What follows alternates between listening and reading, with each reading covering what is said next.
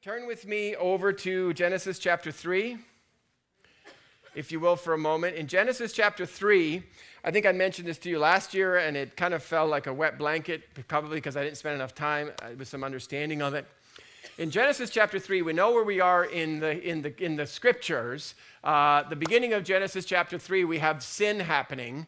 And, I was afraid because I was naked, and so I hid myself. God is now finding Adam, hiding from him, and begins the cursed is the ground for your sake. Now, God didn't curse the ground. Adam did.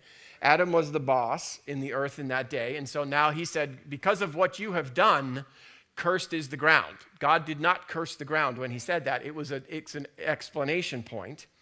But what I want to draw your attention to is if you go to, where are we? 22. And the Lord God said, behold, the man is become as one of us to know good and evil. How many of you know that God knows evil? Isn't that an interesting thought? But God could not teach man evil. Do you know why God could not teach man evil? Because he could not say evil things. Because if he said evil things, what would happen to the world as we know it? It would become evil. Because what he says happens, because he believes in what he says. And so humankind then, in order for us, we always have said, I was created in the image and likeness of God. And although we are created in the image and likeness of God, it was not until after we became people who knew good and evil that in fact now we had become like God. But that's probably shocking some of you. The important thing about it is that God did not create human beings to be clones or computers or, as it were, angels.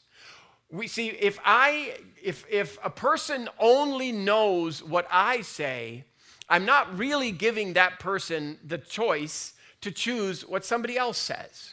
Because I've literally encapsulated that person in a cocoon, and all they listen to is Pastor Ian teaching tapes all their life. They just have no access to anything else. What God wanted for human beings was that human beings would be like him. God, and it's almost shocking, God knows evil. He understands evil. He understands every bit of evil that has ever been accomplished, ever. He has seen it all, every bit of it. The problem is, where we don't understand in our humanity as God has in his permission, actually in his desire to produce people like him. That's who he wanted. He has allowed us to know good and evil. Now, he didn't do it. That was the devil's job. But God could have prevented that. God could have put the devil in some other dimension that was 1,000,000 dimensions away from our dimension. He didn't have to put him where we were going to be. Is that true? Mm-hmm. Sure. And God's not smart enough to do that? Is that what you thought? Mm-hmm. No, God could have done that. Part of the plan of what God was doing was he was producing human beings who knew both good and evil. The question is, did he intend us to only focus on the evil? Of course not. Does God only focus on the evil? Does God say, oh, look, there's a bunch of evil over there? Does he say that? You know what we should do is we should stop doing all that evil over there. But he doesn't do that. He doesn't ever say evil. He knows it. You know where I'm going, don't you? He's got it in his mind. He knows he can say darkness. He can say evil. He can say lack. He can say torment. He can say misery things. He just, what does he do? Doesn't. Before that? Chooses not to say it. Oh, come on now. Say, how many of you feeling a little fuzzy right there? You feel like go up your back and all the way back down again. How many of you felt that? God chooses. He's not stupid. He doesn't not know the facts of your life. When he calls you up here and sees you hiding behind the winepress and he says, "O mighty man of valor," he must not have seen you hiding behind the winepress. Is that true? No. "Oh, miserable worm hiding behind the winepress." No.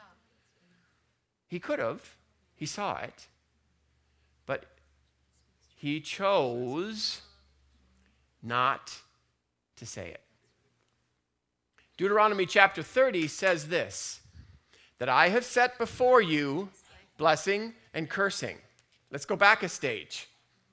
I have set before you good and evil, blessing and cursing. Therefore,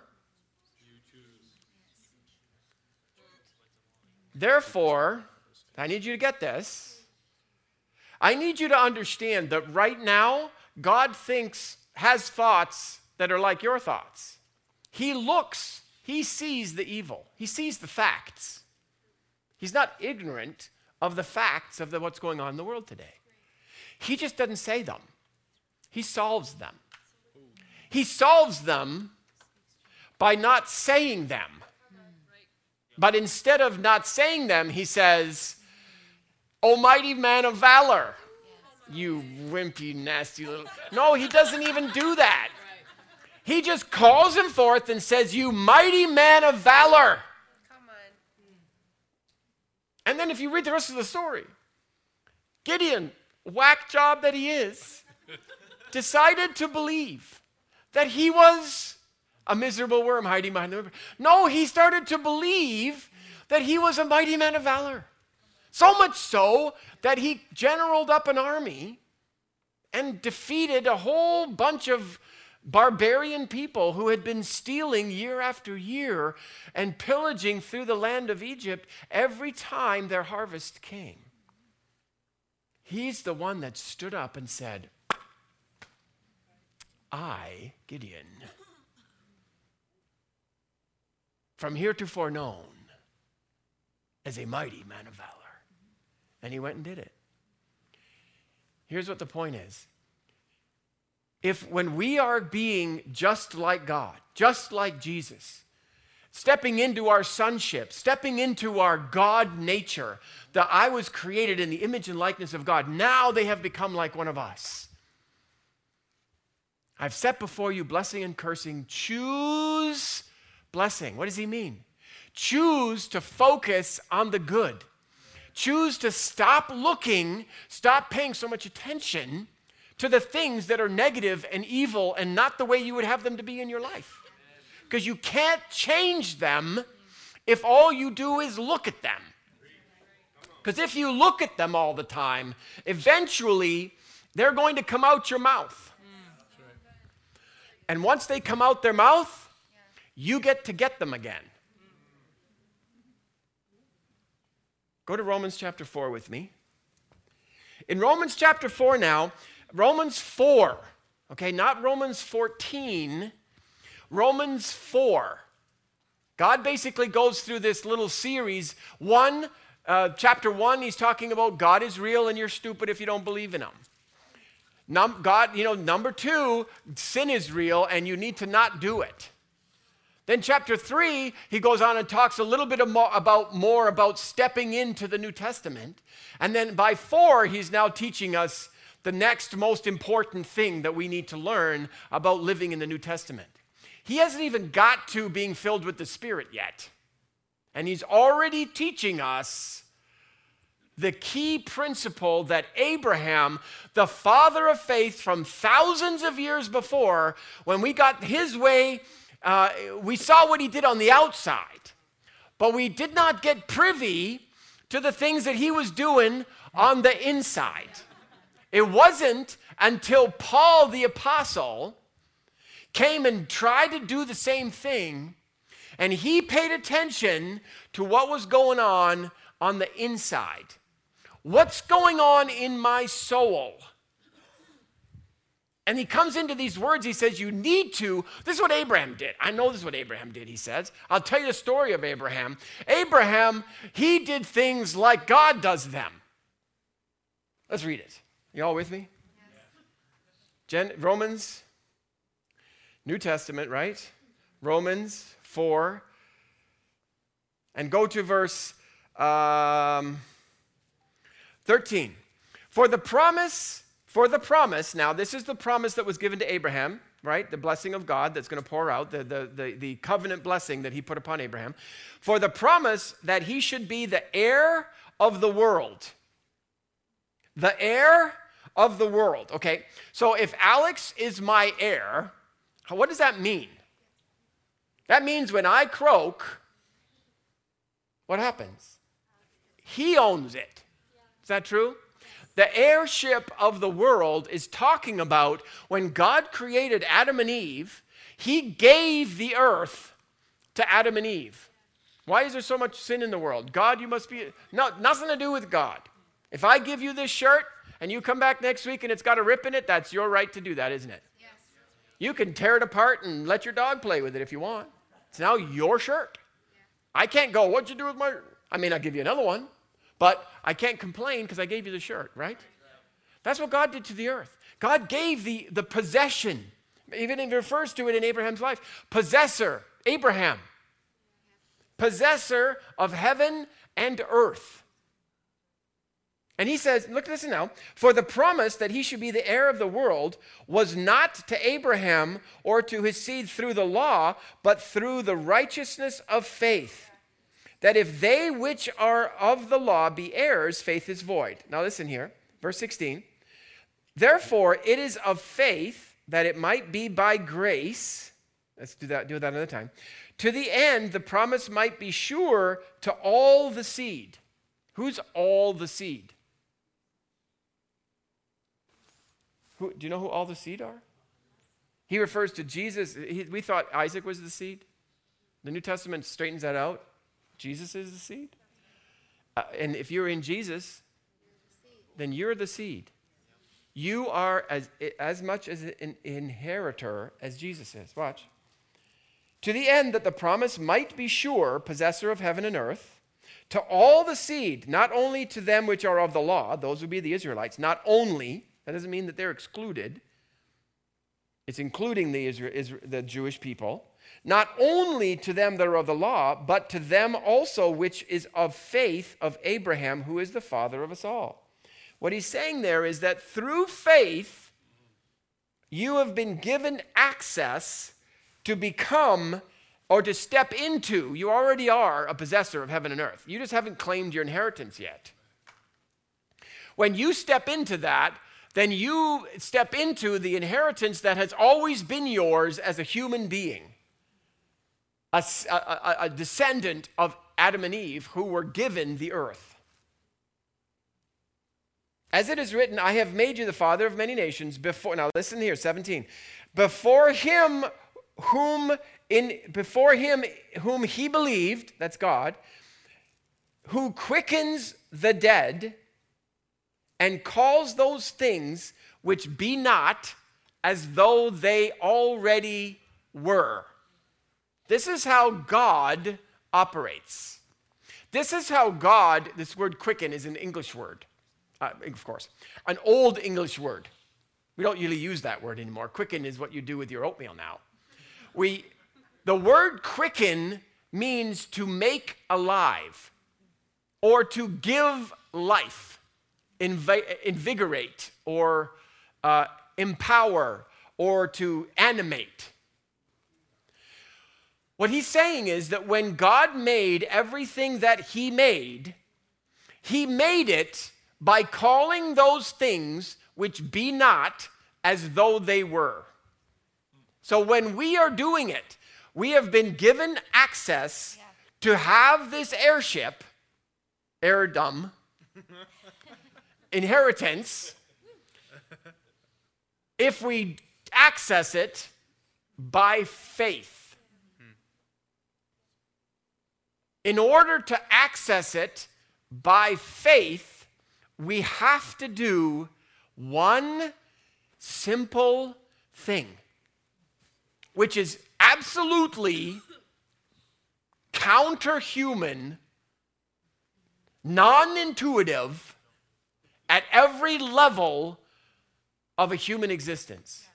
Every human being wants to call those things that are as though they are. You are not special. You're not smarter than anybody else.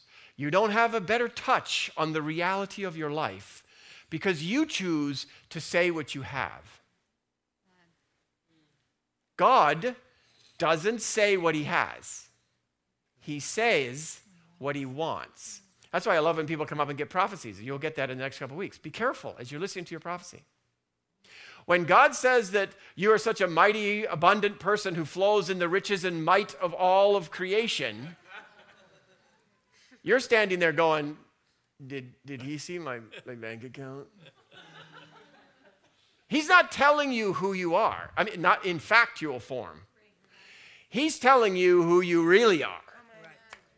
He says you're the heir of heaven and earth. You're the possessor. All that I have is yours, he boldly declares over you, and you're saying, no, that's not true. I don't have anything. You said the facts. God said the truth. They're different. Facts are what happens when you say something. What you say becomes a fact.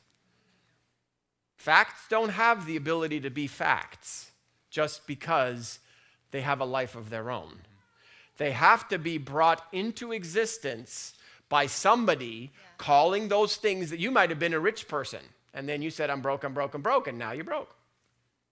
Maybe we'll talk about that in a minute. You might have been a healthy person. I see people do this all the time. You never said a single thing about your health until you turned 40.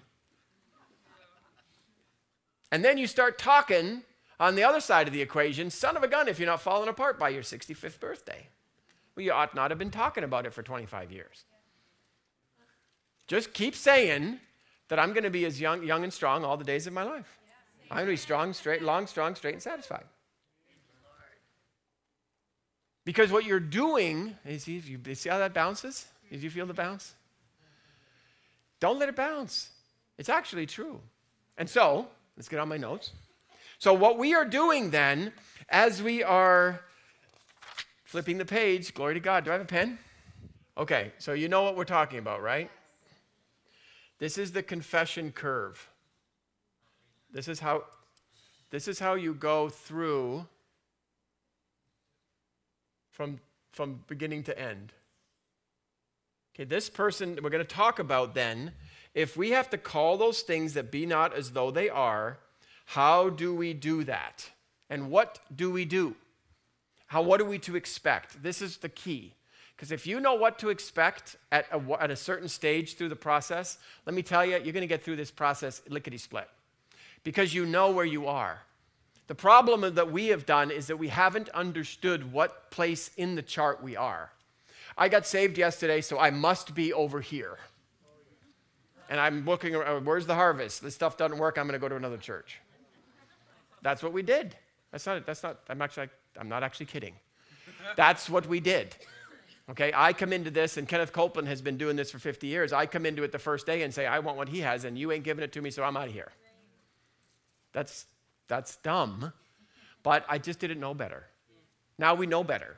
So this is the place here, okay, so this section here is the place where I say what I have, and consequently, I have what I say. And that just keeps going, and it will keep going for generations. It will get worse, but it'll just keep going that way forever. Because we're just being human here. We're just saying what we have and then having what we say. Then we get into this season right here where the word starts to come at us. The truth starts to come at us. We didn't necessarily understand it yet. Probably the first time I told you that there was no such thing as lack, you go, you lying. Because you didn't understand it. But you can understand it. I didn't understand it first either. But you can. So there's a season here where the word keeps coming at you and is trying to get to the place, this magic moment, where you understand it. Right? Remember we said this is the, help me Lord. Wow.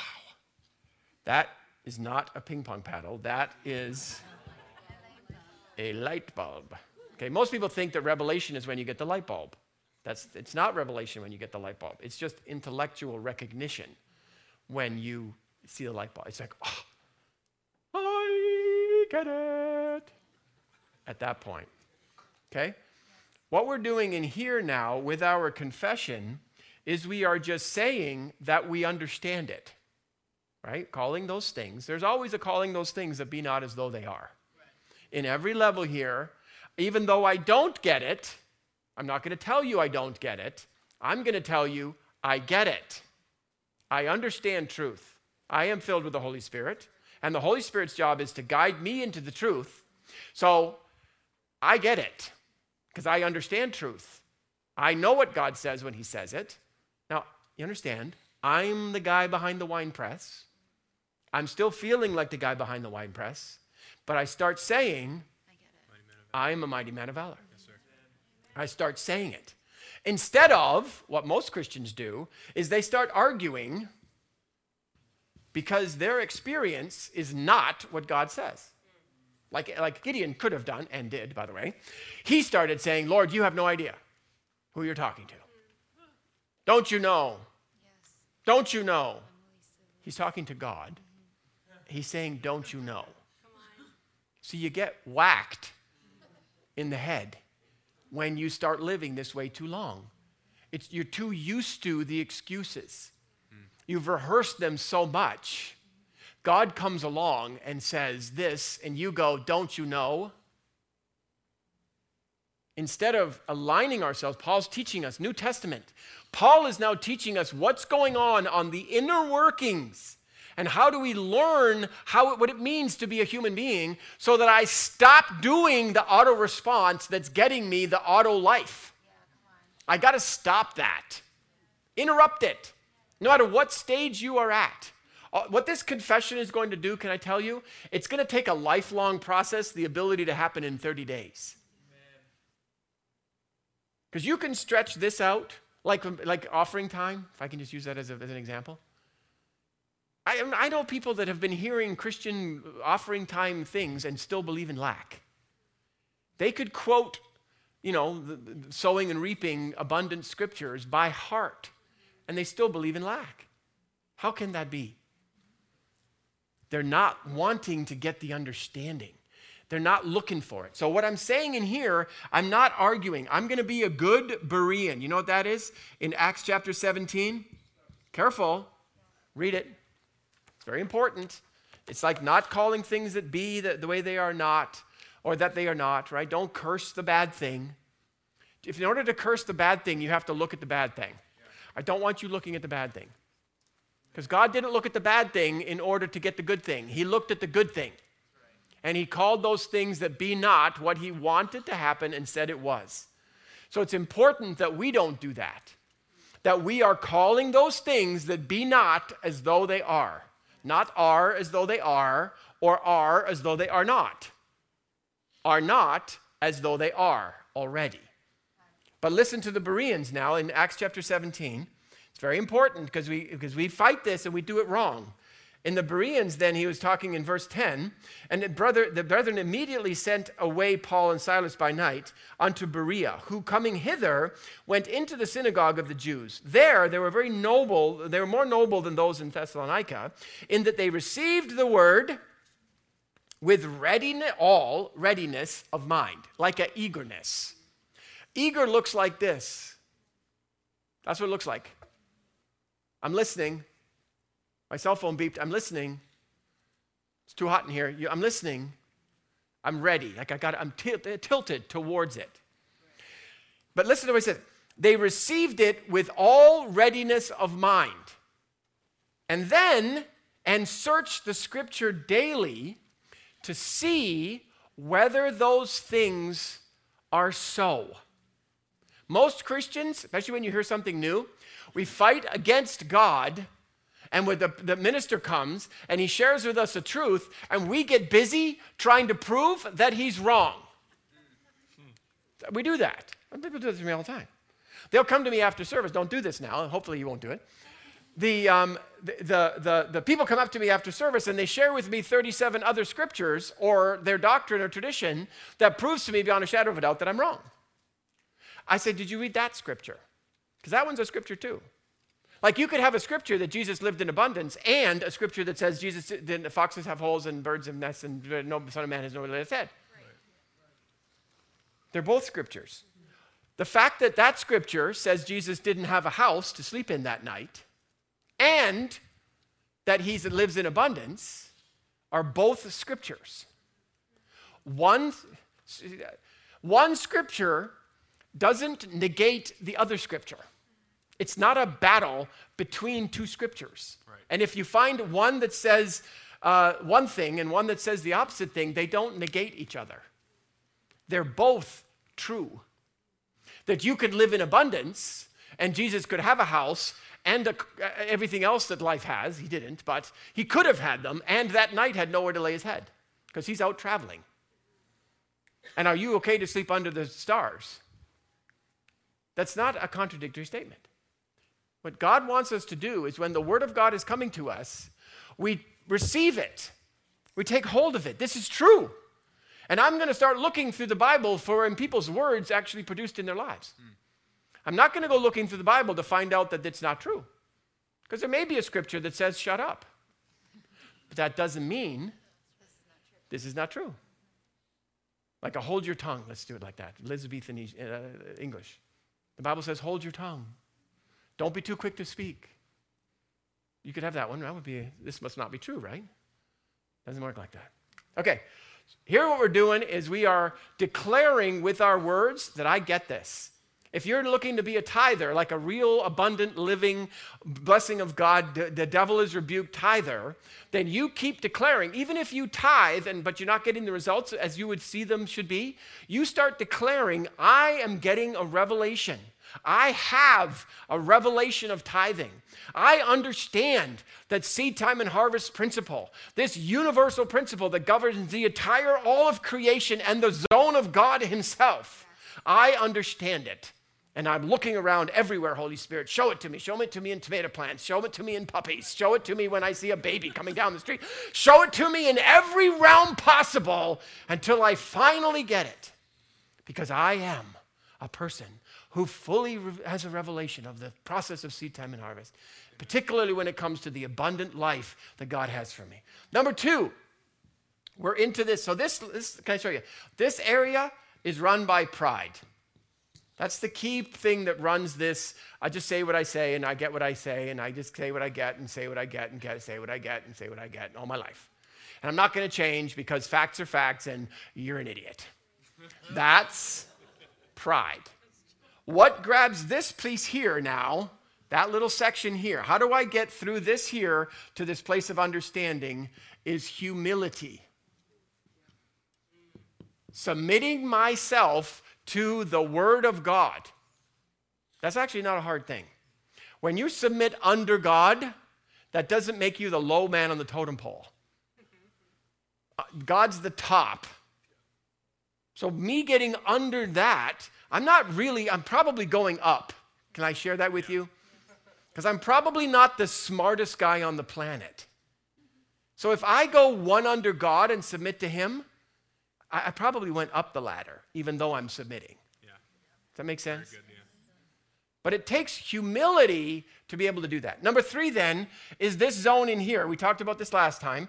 This is the tough zone, right? This is where persecution, affliction, all that stuff starts to happen for what? The word's sake. They're trying to get, if I told you I'm coming to your house to steal your car tomorrow at 11 o'clock, chances are you're going to be waiting there to stop me, right? You'll be that smart. Now, I may fake you out and come at 10:30 instead. You may even be smart enough to lock your car right now because you know I might come and steal it. That's what God's doing. He's telling you this is how it's going to work. This stuff is going to come.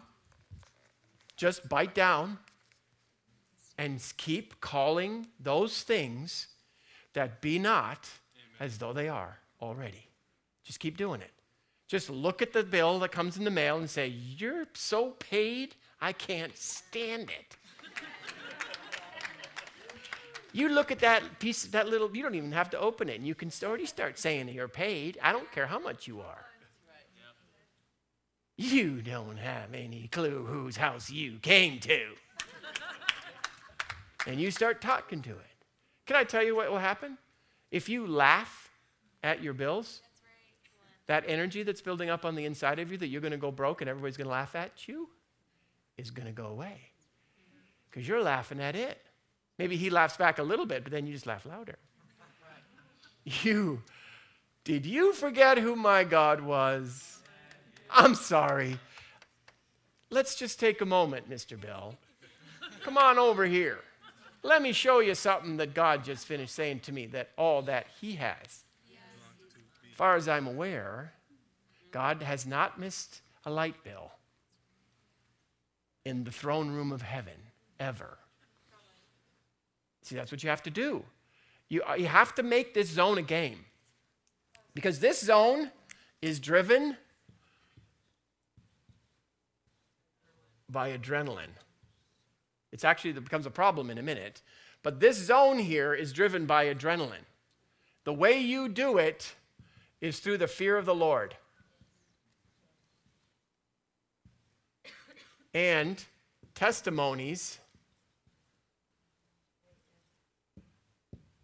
and victories of the past. Do you know where last year's harvest is? Do you know what happens to last year's harvest that wasn't picked or whatever? It's a bit graphic. I know this is a G-rated program. The bananas that you ate the day before yesterday are now becoming topsoil. Am I okay to kind of skip a few steps there? The leaves on the trees in your backyard that were beautiful and luscious about 3 months ago are now becoming topsoil. Did you know that? They're all deteriorating and becoming soil. The history of victories that you have, or conversely, the defeats that you have now seen as learning moments, so they have become victories themselves. So they're either victories in the obvious way or victories in a not so obvious way that God has helped you in your knuckleheadness to understand. Very good. Those victories of the past are now becoming topsoil. In that scripture, Mark chapter 4, when it talks about the second layer, it says that this seed is sown among the rocks, and because it's sown among the rocks, it has no depth of earth. It means it's got no topsoil. Yeah. Or maybe they won't have a lot of victories in this area, but you need to go and talk to somebody who does have a few victories and claim those victories as your own. Very good. Knowing that God do it for you, Yeah. he'd do it for me. Yes, sir. God do it for you, he'd do it for me. And I start, even if I don't have depth of earth, I talk about your testimony. Yeah. Or maybe I found a penny in a parking lot. That's not a lot of earth. One little leaf, don't a ton of topsoil make. A little bit of poetry there for you. A penny in a parking lot, not a lot of earth, but it's a little bit of earth. Yeah. And you start working on your earth and other people's earth and other testimonies of earth that are happening, and you start to have more depth of earth. And he says, and because it has no moisture. So there's a water problem, there's an earth problem, a topsoil problem, and a water problem. So you can bolster your level of topsoil by getting some from someone else, or you can just water the heck out of it if you don't happen to have any testimonies. How do you water the heck out of it? The water of the Word. Jesus is the Word. He's the water. I am the water, he says, eternal water, life eternal, like as in Zoe-filled water.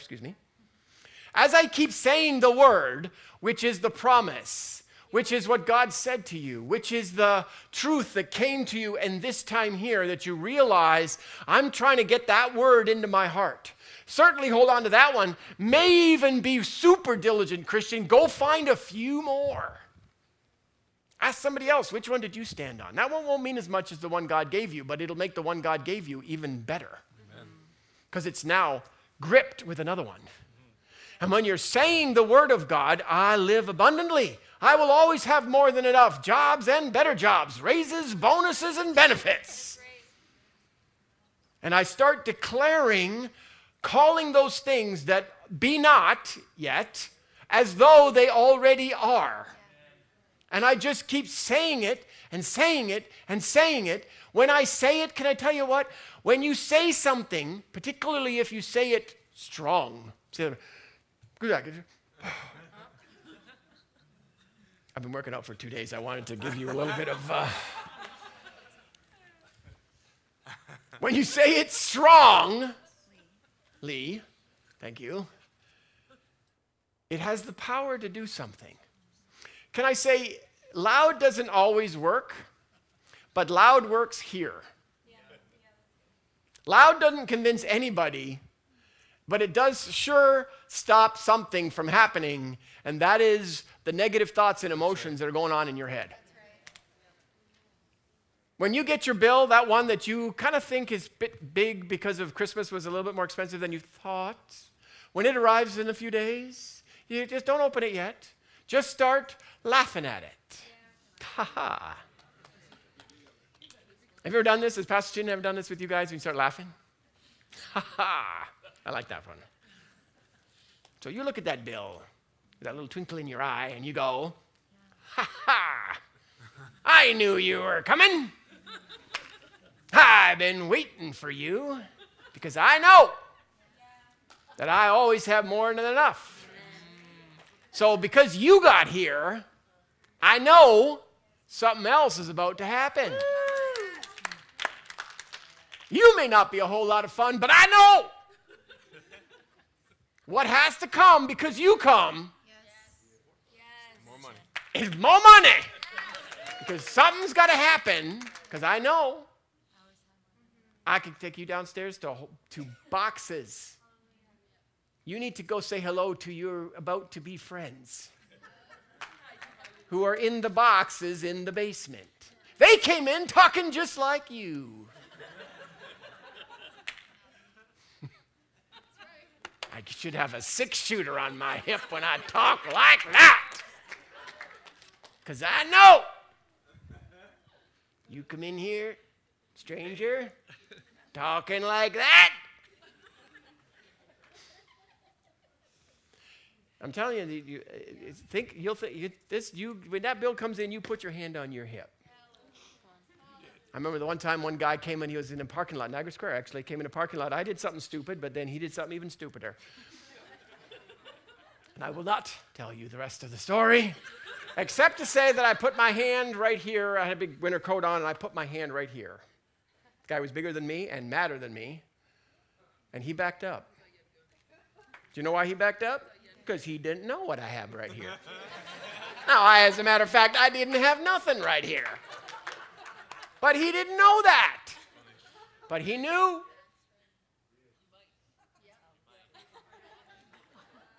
Buddy, are you sure?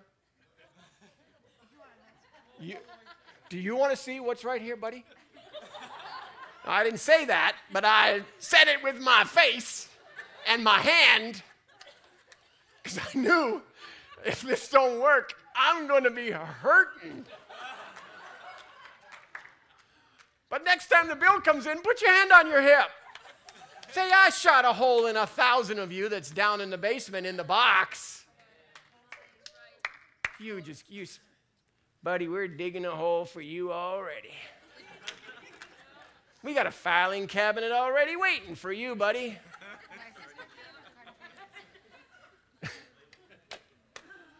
Talk like that. You think it's funny right now? But let me tell you, you're going to come and tell me. You're going to, Pastor Ian, I'm glad to see you.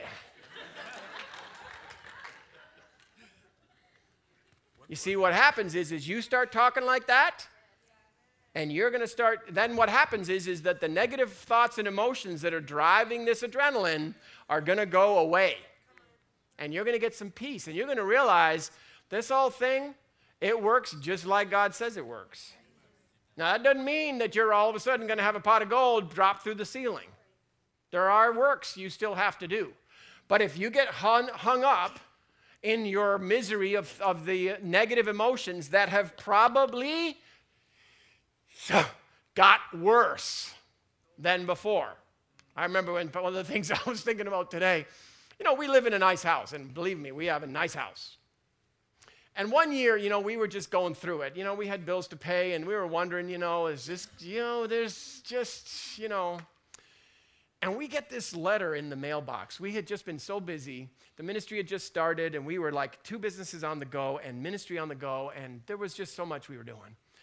And we didn't take the Christmas lights off around our garage.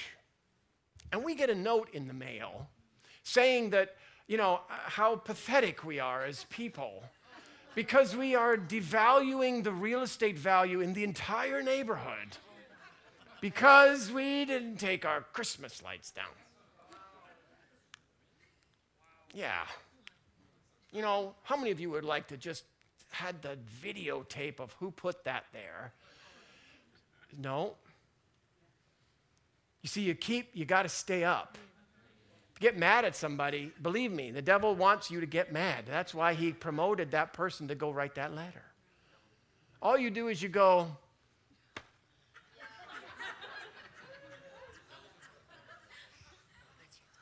because you just don't want to come off the curve.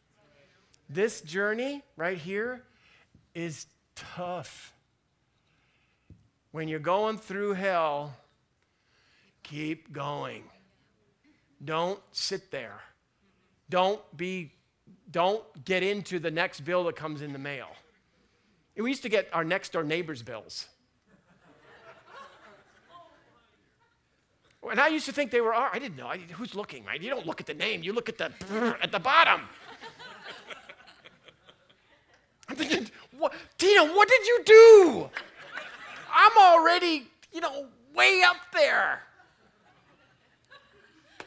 I should have just, before I open it, I've got my hand on, I'm taking the safety off that thing. Because it's right after Christmas, and, sometimes you got to be fast. That could have a comma in it. You know what I mean by that, don't you? So I got to take the safety off before I go to the mailbox. Because I may need to say something as soon as I get the stack. Right? I got to be ready. Because I'm not going in on adrenaline. I don't need to do that. I got the fear of the Lord, and I got testimonies and victories that say what God said is true. Yes, sir. And it's about to become a fact. I'm not going to say about to. I'm going to say it is a fact already in my life. But I'll tell you, whatever the facts are from whoever I believed before, and believe me, he don't know nothing because he lies every time he speaks. That's what I used to believe, and that's what I used to get. So if I'm on my journey to get something else, I got to make sure I don't say his stuff no more. Even though the facts are still appearing in my life, I don't want to say the facts. I want to say what I'm going to have whoop-de-doop-de up here. The third level, did I get through everything? Facts versus truth. So what am I doing in this area? This is the Romans chapter 4 right here. I've got the Word of God here. So now the Word of God it's got to go through 3 gateways. 1, I have to consider not the natural limitations. That's the first thing. God says your abundance. Who's got $4.92 for a cell bill? The natural limitation is beating on you. I don't have that much money in my account right now, therefore I better say something really bad with a few swear words in it. That was what makes sense to me.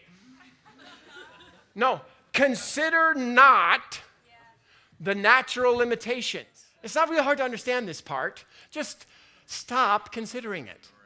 I'm not saying don't pay the bills. I'm saying don't consider it. It doesn't matter. You just keep speaking the word of God over that thing. You pay it as best you can. Call Mrs. Smith. Do whatever you got to do, but keep saying what the word of God says and stop looking at the problem. Yes. The problem it's not going to go away because you stare at it. It's going to go away because you get above the adrenaline, get above the fear, and speak the word of God to it with the expectation that you're going to win and it's going to go in the box in the basement. Consider not, then it's stagger not at the promises of God.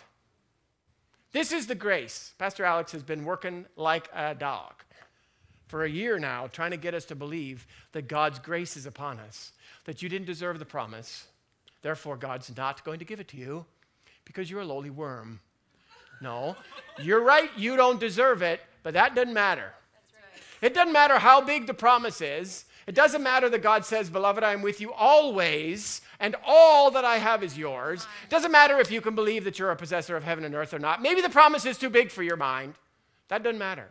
Maybe you're not smart enough, or you weren't born on the right side of the tracks, or you're not cute enough, or tall enough, or white enough, or black enough, or intellectual enough, or computer enough, or whatever you are enough. Maybe you're not, but that doesn't matter.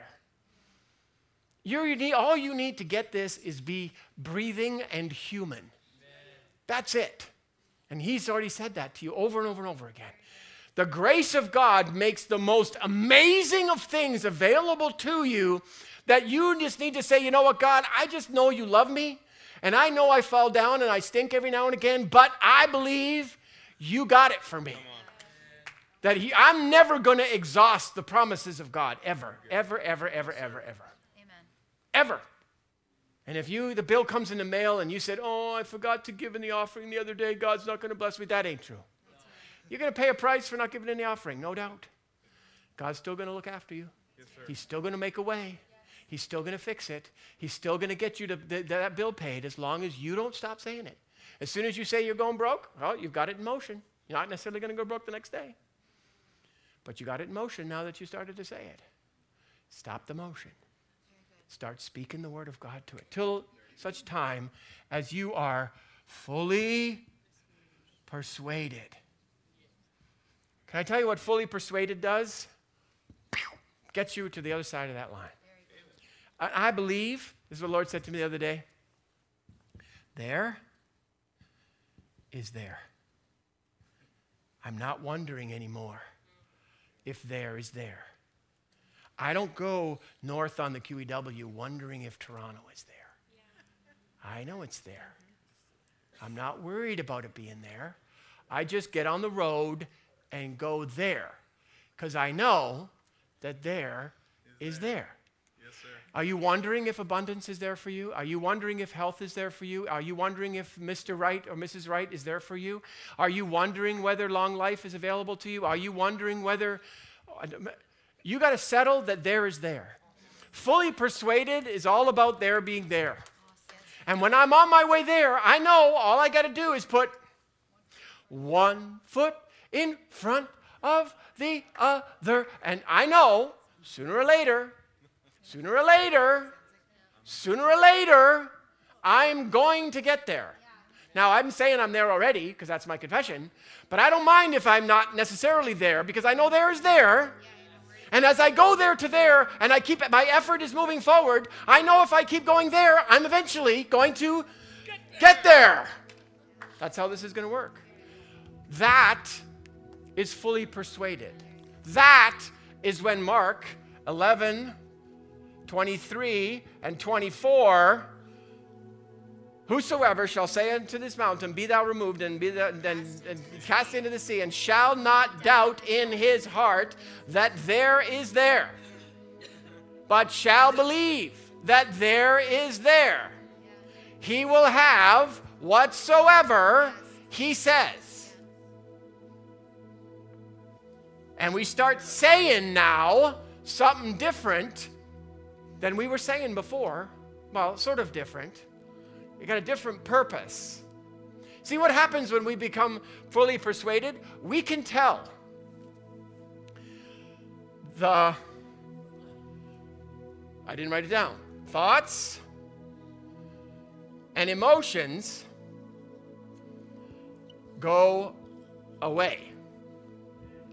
That's what happens. So much so that if we have just lived our life based on adrenaline, we don't even want to say our confessions anymore.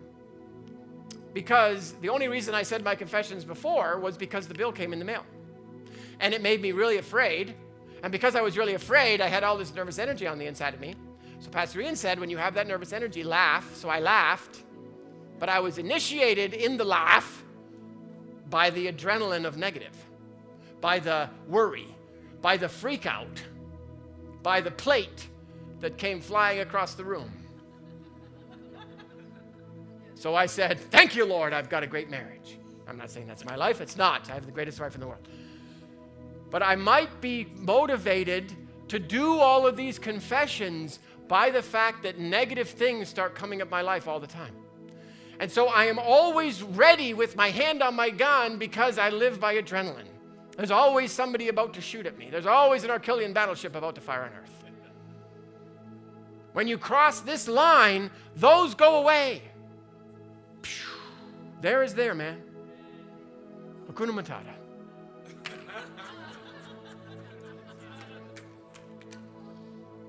But the thoughts and emotions, you have to learn now. This is the baddie. Discipline. Focus.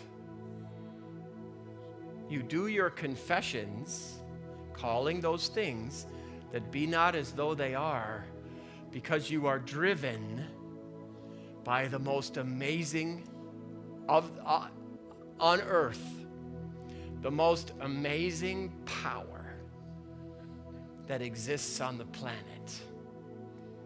It's not lithium crystals. It's vision. Because I know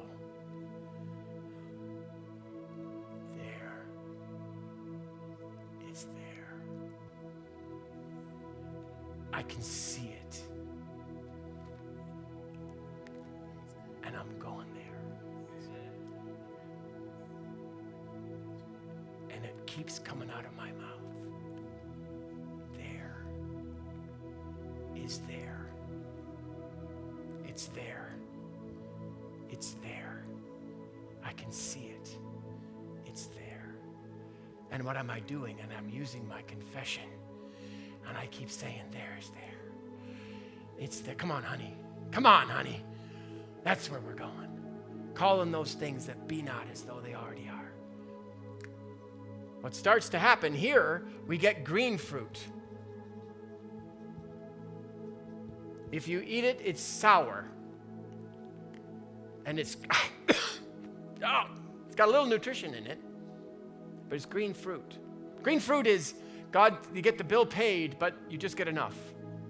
And you're madder than a hornet because your stomach goes sour. Why, God? Why? Why? Lottery ticket, $5. You couldn't give me the big one, Lord.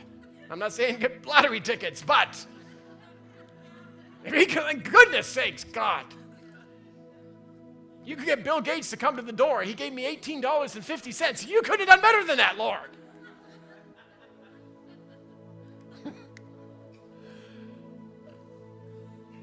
$30, $60, $100. Vision. Can I tell you what happens to vision? Vision keeps growing. If you ever had one, you know that when you get close to fulfilling the vision, it sprouts another vision.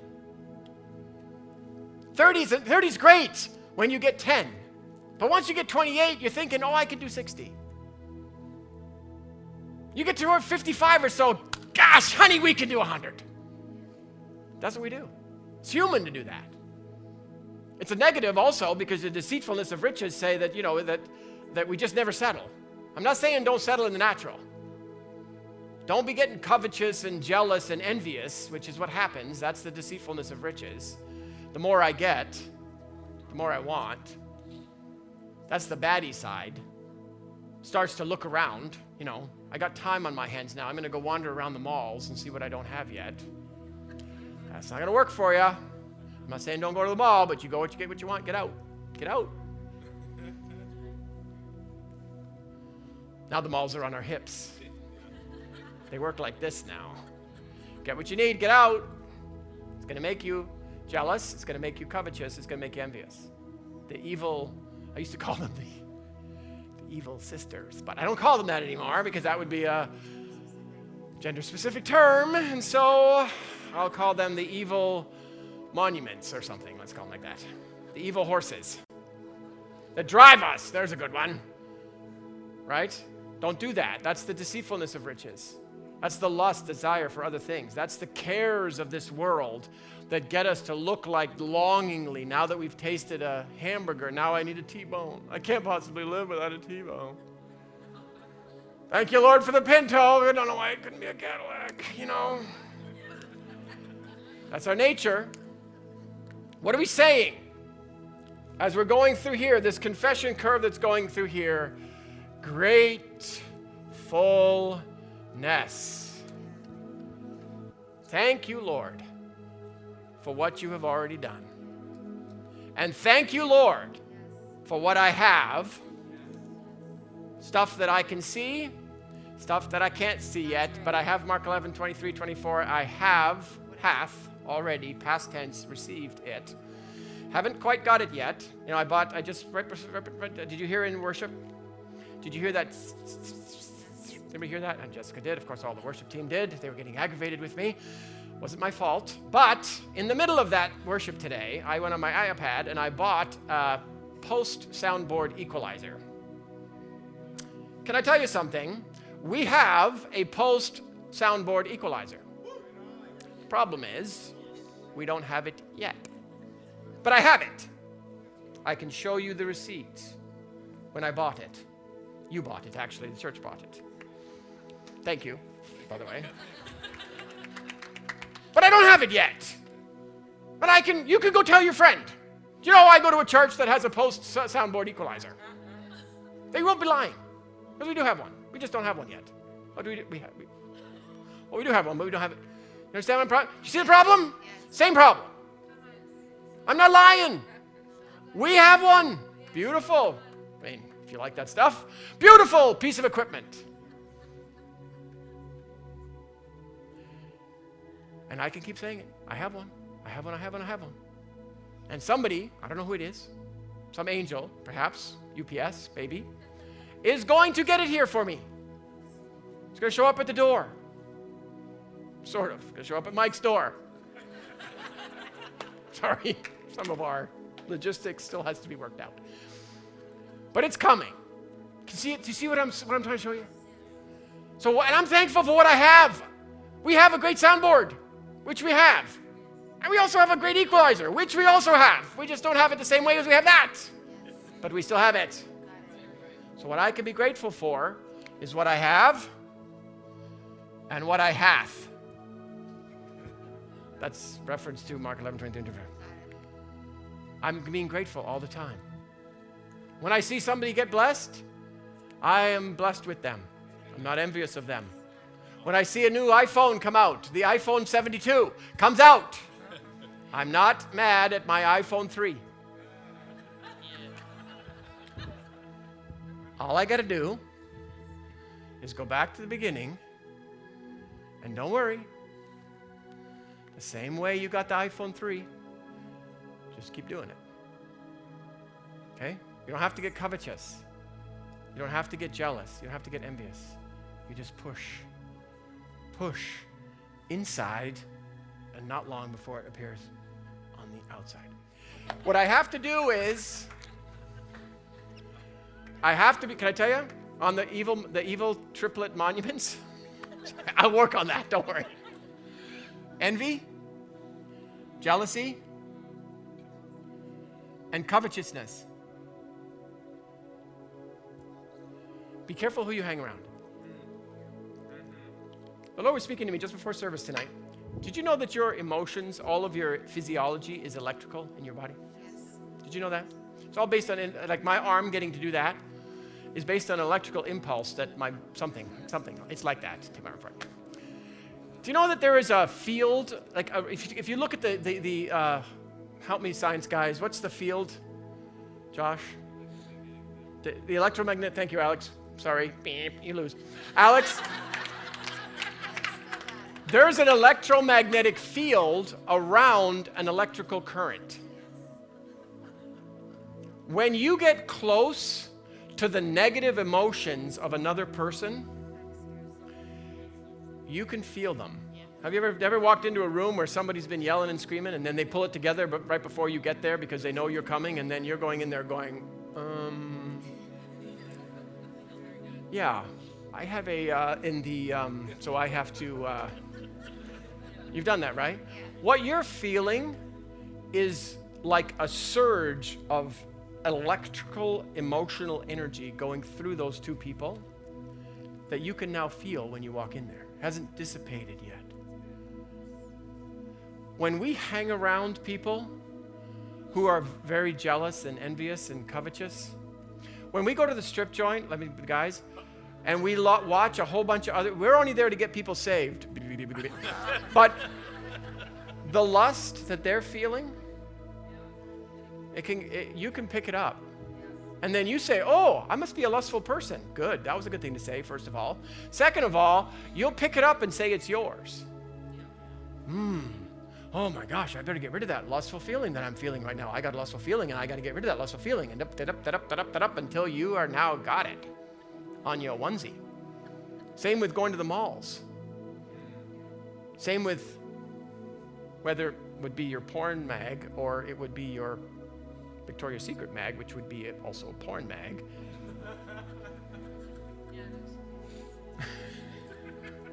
You know what I mean, right? The scrolling, yeah. Be careful.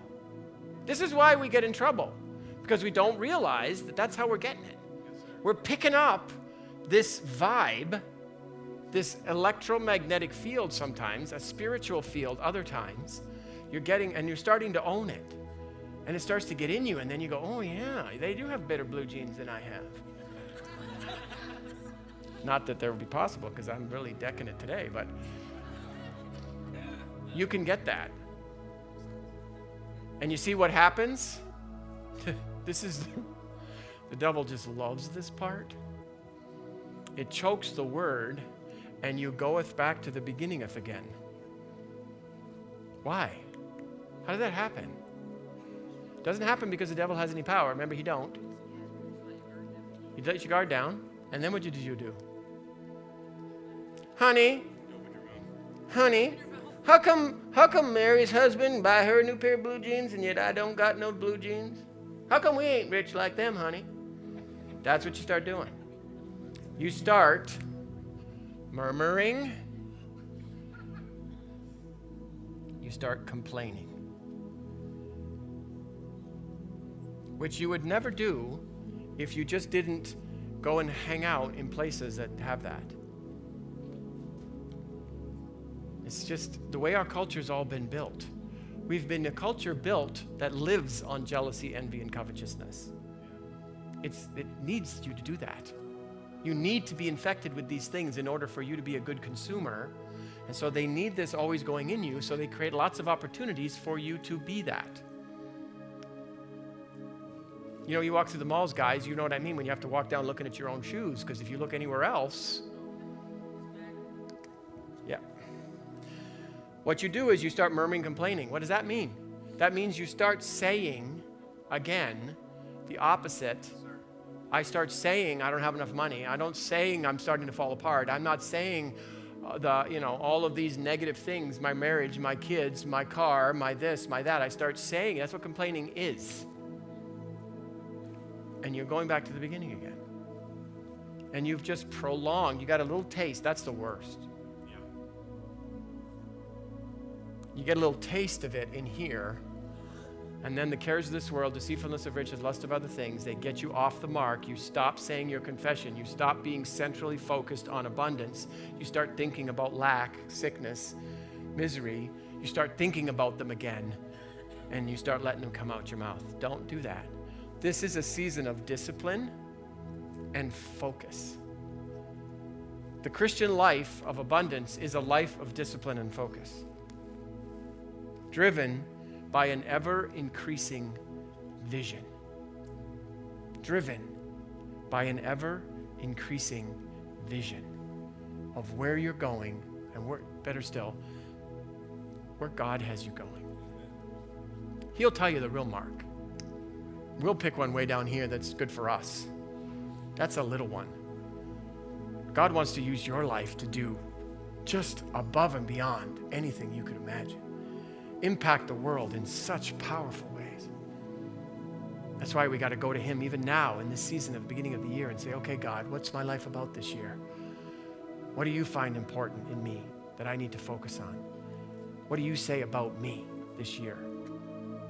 When you hear the prophetic words, if you do that as a family, come up here and hear the prophetic word from the Lord for your life. Grab it, record it, write it down. You can have it. It's yours. Put your hand over your heart and say this with me. Say, Jesus, you are so amazing. You've taught me how to live a life filled with miracles.